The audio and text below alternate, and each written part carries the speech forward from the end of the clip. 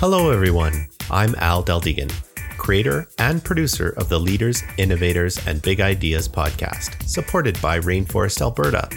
This podcast showcases the people who are working to improve Alberta's innovation ecosystem.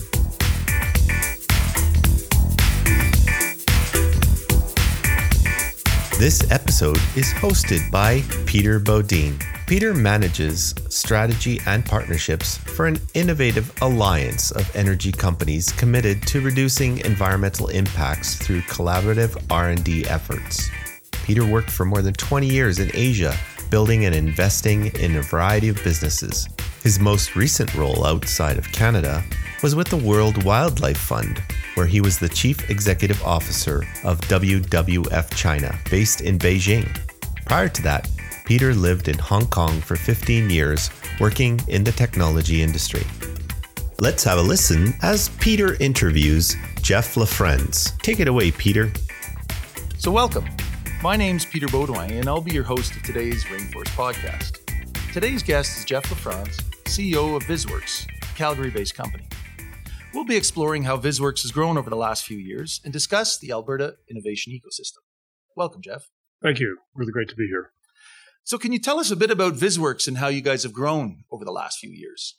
Sure. So VizWorks is a software development company focused on addressing critical business needs of organizations for which there's no off-the-shelf solution available, and really helping people get to the point where they can make decisions around their data in ways that they're not classically able to do so, using the most advanced technologies that are appropriate for that purpose. And this means we work with a lot of advanced technologies like augmented and virtual reality and artificial intelligence, data visualization, and so forth, the alphabet soup of all the cool tech. But we're not about the tech per se. We're about creating solutions to meet business needs of our customers. In the process of doing so, we also create IP that we're turning into new products where they are more broadly applicable than a single customer. And so we are working on those as well as doing a lot of these innovative custom solutions for our customers. Okay, thanks for that. So VizWorks has won a number of innovation awards through the years, including the Fast Growth Award in 2018, Calgary Innovation Award, etc. So a number of great accolades. So congrats on that. But I wanted to focus on the Creative Destruction Labs because VizWorks is a member of the Creative Destruction Labs Rockies inaugural cohort in 2017-18. So can you tell us a little bit about the labs and how VizWorks has benefited from their support? Sure. So CDL Rockies is one of 5 different CDL entities across Canada. The first one was in Toronto about 6-7 years ago, really focused on a new way of accelerating early stage companies through to their growth and success.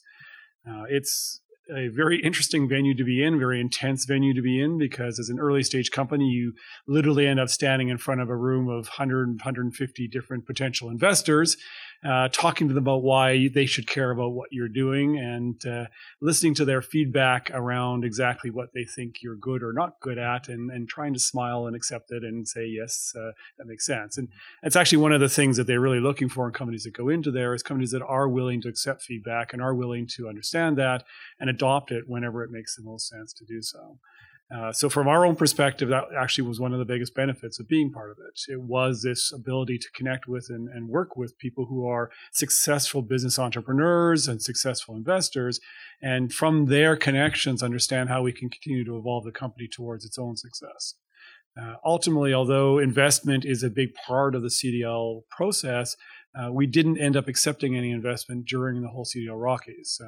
To date, VizWorks has not had any external investments in it as an organization. We've self-funded this off of personal investments and off of customer revenues. But what we see and what our opportunity space is with the ability to eventually spin out a new company from the products that we're developing is that the connections we made in CDL Rockies will ultimately be the investors in the new enterprise when we spin it out. So can you tell us a little bit about how your role has changed as CEO from before the times of Creative Destruction Labs? Because obviously you've grown. So how has your role changed? Yeah, so we actually were a bit of an anomaly in the whole CDL process in that when we started CDL, we had about 6 people in the company. By the time we finished CDL, we were over 20 people in the company. And all that growth was completely independent of everything that was going on in CDL. It was based upon a massive amount of customer interest in the kind of work we were doing. So in some sense, my role changed quite a bit because the company grew significantly during that process, and managing the dynamics of a larger company and the amount of business development activities that went along with that certainly evolved quite a bit in that process. In other ways, CDL had very little direct impact on that because, as I said, it was really done independently of all the stuff that was going on within CDL. But the perspective that I would say from CDL and the role that has changed there is that my ability to engage and interact with the investment community has changed dramatically as a result of being part of CDL. Now I know a number of investors who, and some I would consider to be friends around the industry, that I'm happy to engage with and talk with on a regular basis on a non investment-oriented basis, shall we say, as people that are part of the ecosystem and just people that I know and friends that I know in the ecosystem. And that comes out of the engagements we had at CDL. And part of the CDL process, for those who aren't familiar with it, it's not a one and done type of thing. It's a 9-month process of engagement at various levels and numerous meetings with various investors from a whole variety of different backgrounds and across the country. So that process gives you that long-term ability to find and engage with people who have a similar perspective, similar mindset, and similar opportunity space that you have, so that you work on alike minds. And ultimately, having a synergy and a connectiveness between the people running the company and the people that invest in the company is quite important. You don't want to be at odds. That just will create a lot of situational issues in the future. So can you tell us a little bit about VisWorks' service offering? Sure. So for the majority of the customers that we work with on the customer customized level of things, the engagements are agile software development around particular business needs, as I mentioned earlier. So really what we look at is addressing and understanding the details of what the customer problem happens to be, exactly what's going to work well for them. And then we work with them to identify a scope of work that we can work together on, and then engage them as part of our project team in the agile development approach so that they're part of evolving this solution to meet their exact needs. Because what we find for most customers, and anybody who works in agile understands this, is that you don't always know all the details of what your solution is going to be required at the very beginning of the project. A lot of that understanding comes as the project evolves, and so the agile approach allows that understanding to evolve at the same time as the project itself. So that's a lot of the way our service offering works.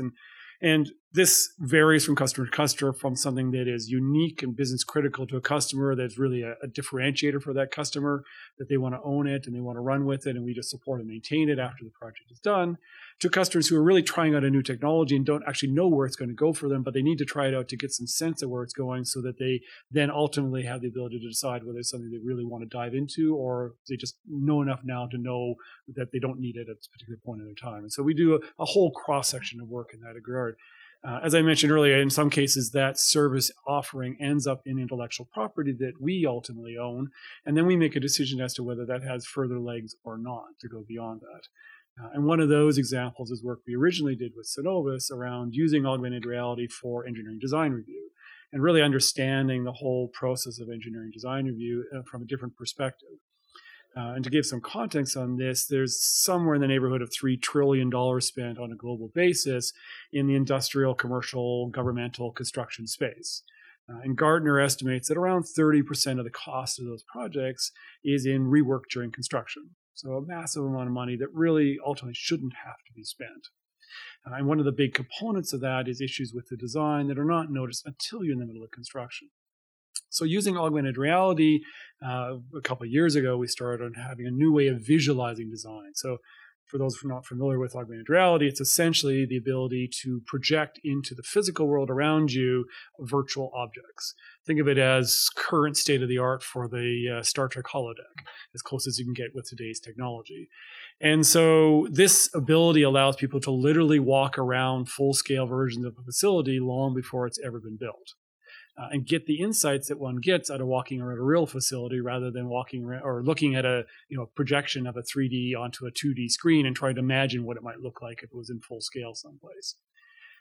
Now, so that's what we did a couple of years ago. Subsequent to that, we've now taken that as a basis, and we've evolved in a lot of different additional features around the whole design review process, and really dramatically changing the way people think about design reviews using this as a basis for the technology.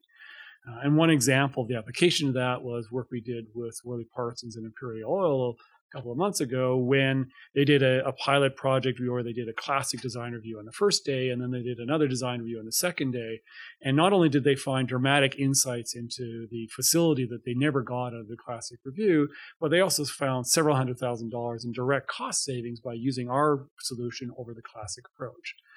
Just immediately justified the whole process of doing this kind of approach, and it's generating tremendous amount of ripple interest from that, including we were just in Saudi Arabia a couple of weeks ago, and the interest there for this technology is through the roof. And so it's just globally, this whole kind of technology space is going to take off for us.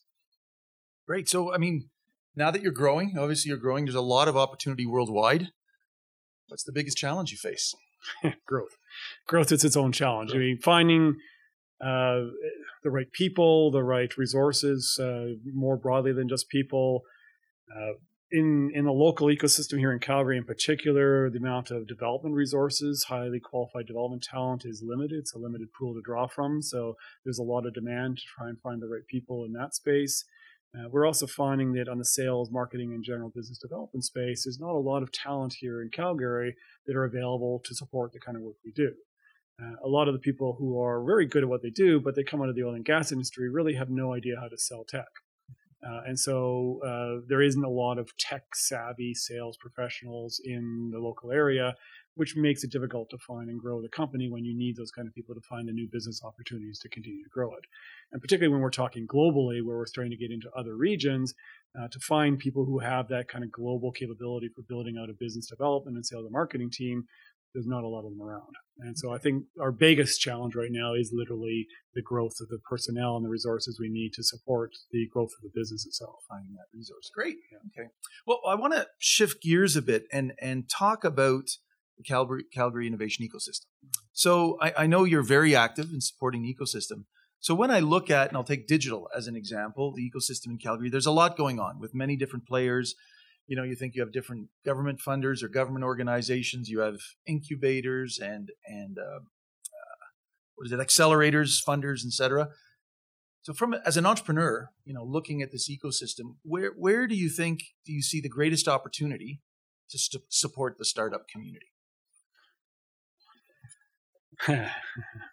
Make it simple.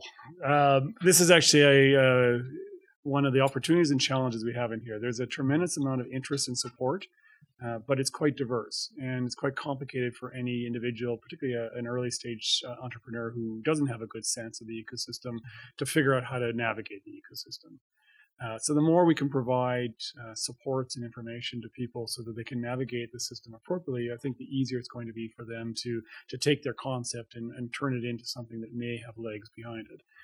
Now, of course, the reality in the startup environment is that most startups fail. That's just the way things are.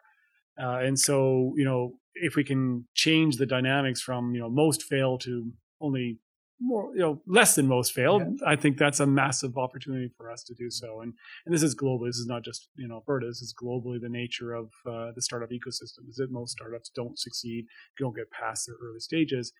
So anything we can do to help navigate that, and any blockage or difficulties that they're going to run into that we can remove, the better. And one of them is just the navigation process right now. It's a complicated environment, and so whatever we can do to simplify it, the better. So what role has the rainforest played in this ecosystem? Oh, lots. Rainforest, since its early days, has really been about collisions, around creating opportunities for people who have a like mind, a like interest, to find each other in a venue that didn't exist prior to that, and there was no easy way for them to have found each other prior to that. Yeah. And I think that's, to me, from what I've seen, been the biggest benefit to date of rainforest, has been that opportunity for collisions to occur and connections to occur that wouldn't otherwise occur. I think the real opportunity now that rainforest has gone through that evolution is the next phase. And so things like this podcast and other kind of ways for rainforest to kind of reach out and connect and engage are tremendously beneficial as we go forward with this. So I really, kudos to everyone who is doing this, Rainforest 2.0 type of initiatives to take it to the next level, for sure. Yeah. So I wanted to follow up. I mean, we always hear that a lot of Canadian entrepreneurs are having challenges to raise growth capital once they get to a certain stage. And you mentioned earlier that for BizWorks, thankfully isn't an issue. But can you talk about, because one thing I wanted to explore on there is you did say that one area which was a benefit to you is you had your customers sort of were able to help fund that growth. Can you explain that a bit? Yeah, sure. So from the perspective of early stage growth or early stage capital and growth capital, I've heard from a number of people that can be difficult. Mm-hmm. And it ultimately depends upon the network of connections, the people you know. And that's part of why I was really happy to have gone through CDL, is that I have that network of connections now, so that when and if we do need to raise capital, I have people I can reach out to. So that certainly helps a lot. And it's, I think the biggest thing, and this is from our own perspective, the biggest challenge we had overall was establishing credibility in the marketplace. There's a good reason why the large companies look at small companies as risky.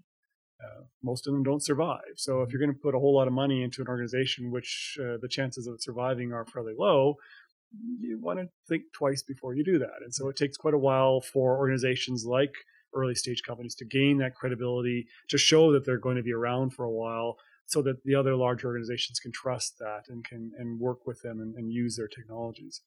So that's certainly been one of the challenges but opportunities that have come out of being in this environment. And I think that there's a lot of opportunities for other organizations to follow a similar path and really recognizing it's going to take them a while to establish credibility in the marketplace. It's going to take them a while to get past some of those barriers that exist, but they need to be able to do it in a way that doesn't cause them to die because they run out of capital. Yeah. And so working with our customers, what we've really been focused on is we're not building things on spec. We're not just kind of deciding that, somebody might be interested in this and I'll throw all my money and all my efforts into this and then hope that somebody will buy it.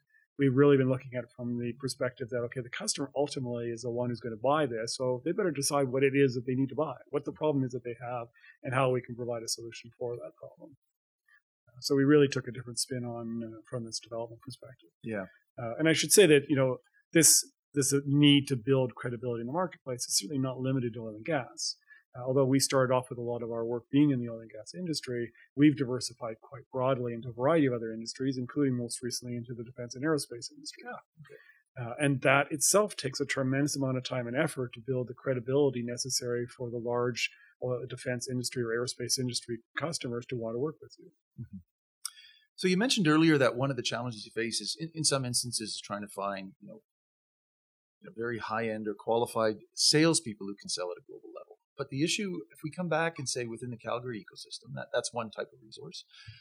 But as we look to more digital opportunities, there's a whole host of digital skills that we need to find out there. And I know, you say when you go in and you look at your product set, or when you need a customer needs a certain type of technology, you go out, find it, and bring it in. So have you had any challenge finding resources or specific technologies in the local ecosystem, or is it pretty much there, what you need? The nice thing about digital is very global. Mm-hmm. So if we want to find a good artificial intelligence engine to do a particular task and build an application around it, we just look globally to find it. Mm-hmm. That's not something that's typically a challenge. Finding the people who know how to use it and how to build an application around it, that's more of a challenge. Okay. We do work in biometric systems. We do work in camera-based visualization systems for object recognition, facial recognition, facial analysis, things of that nature. We do work in augmented reality, virtual reality. We do work in a whole cross-section of technologies. Mm-hmm. So we need a development talent pool to draw from who understands how to work in this cross-section of technologies. And that's where our limitation is. The technologies are out there. The technologies are available. It's really more a matter of getting the people who know actually how to turn a technology concept into a practical application. And do you think we're developing that pool of capital or of people within the ecosystem? Yeah, and there's short-term and long-term initiatives around that. Mm-hmm. I know the UFC has been focusing hard, and the provincial government provided funding for that to increase the amount of graduates they'll get from their programs. Mm-hmm. But that's a long-term opportunity. It takes 3, 4, 5 years to get through one of these degree programs to the point where they're really effective. There's other ones like EvolveU and Lighthouse Labs, which are trying to do something similar, but on a much shorter time frame, where they take people who are already technically trained in maybe an engineering discipline or something else, and provide them the opportunity to get experience in doing software development and kind of get up to speed in a particular aspect of software development.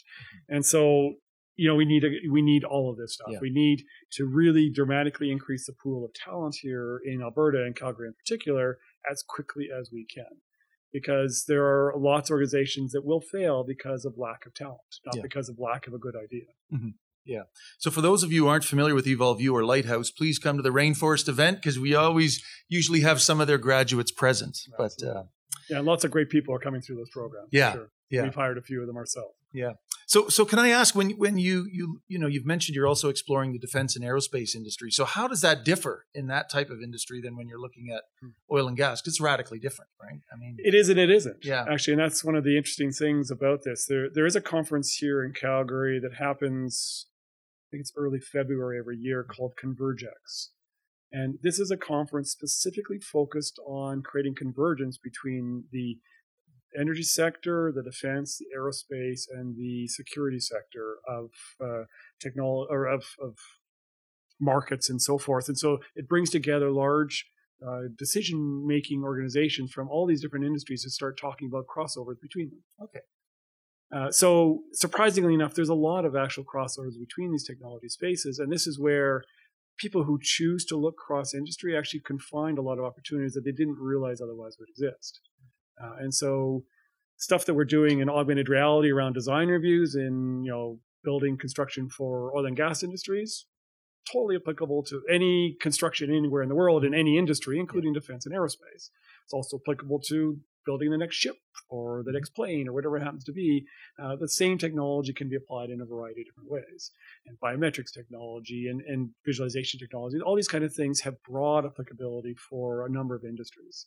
But one of the key things that we found in the defense industry in particular is that they're very interested in R&D. As an industry, it's actually one of the ones that is very closely engaged with leading edge R&D type activities. And so organizations like ours who have close affiliation with the local university provide that perspective to these large defense industry corporations that they want to see, where it's not just about applying a specific technology, but it's about the groundwork to build a new technology that can then be applied. Yeah. Great. So looking back on VisWorks' journey to date, because we have a lot of listeners who are entrepreneurs and starting in their businesses, what would you have done differently? So many different things one can learn from the past, of course, and hindsight's always great.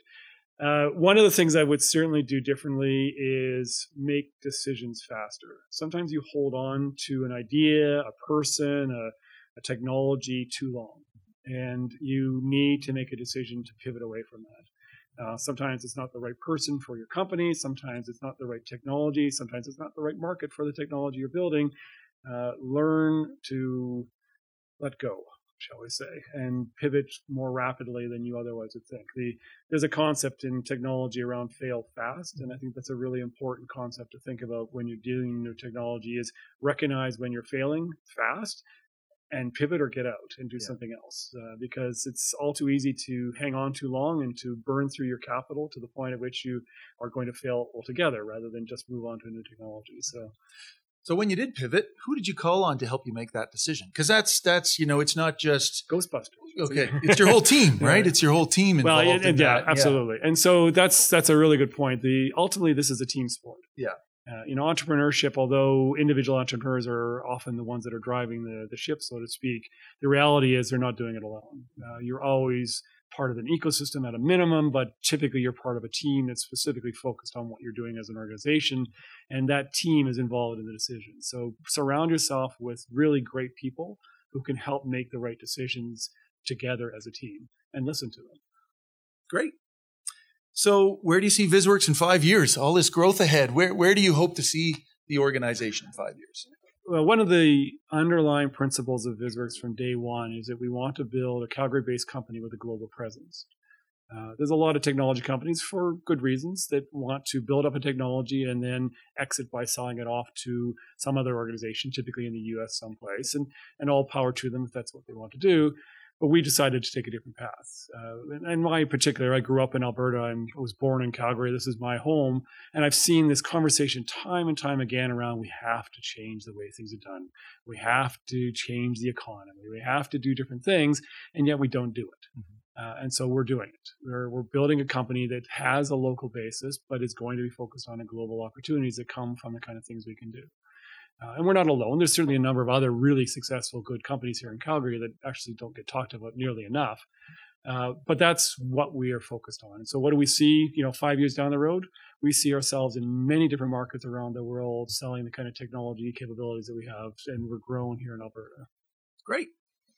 So if people want to get in contact with VizWorks or want to know more about VizWorks, what should they do?